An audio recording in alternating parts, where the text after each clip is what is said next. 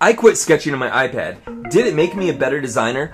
Find out now. My name is Kevo Scott. I'm a designer and project manager.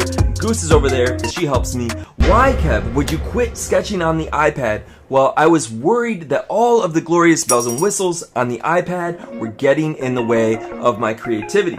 So I grabbed one of these and I got to work on a new project. It was super fun. I got out my drawing pencils and my technical pencil and my felt tip pen and my fine line pens. I sketched page after page after page. No lock screen, no notifications, no distractions, just me working out solutions on paper.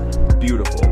But that's when my lofty ideals started to crumple. Crumple paper.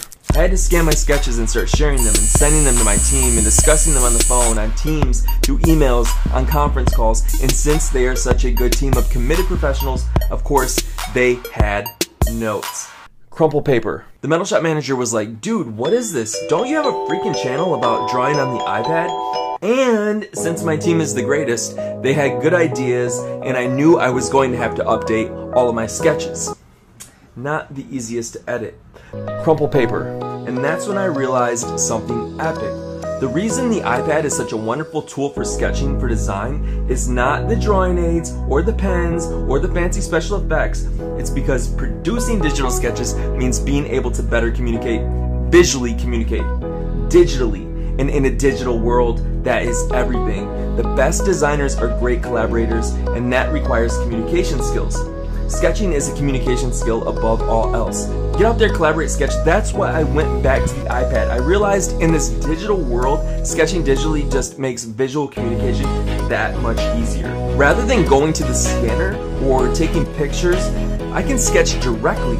And the most I ever have to do besides sketch is copy and paste the sketch to sort of whatever medium I want to share it through. The iPad had been helping me quickly communicate with my team and other collaborators in a way that I had not even realized. So, did quitting sketching on the iPad make me a better designer? Yes, but only because it reminded me of why sketching was so vital, communication, but it sent me back to the iPad because it made me realize that it's really a different world than it was 11 years ago when I started bringing the iPad and digital sketching into my work. Only sketching on paper did make me realize something. It made me remember how much I liked not having the distractions when it came to paper. So even though I went back to sketching on the iPad, I realized that I needed to make some changes to get rid of some of those distractions. Thank you so much for listening. Be sure to leave a rating and subscribe. We'll talk again next week.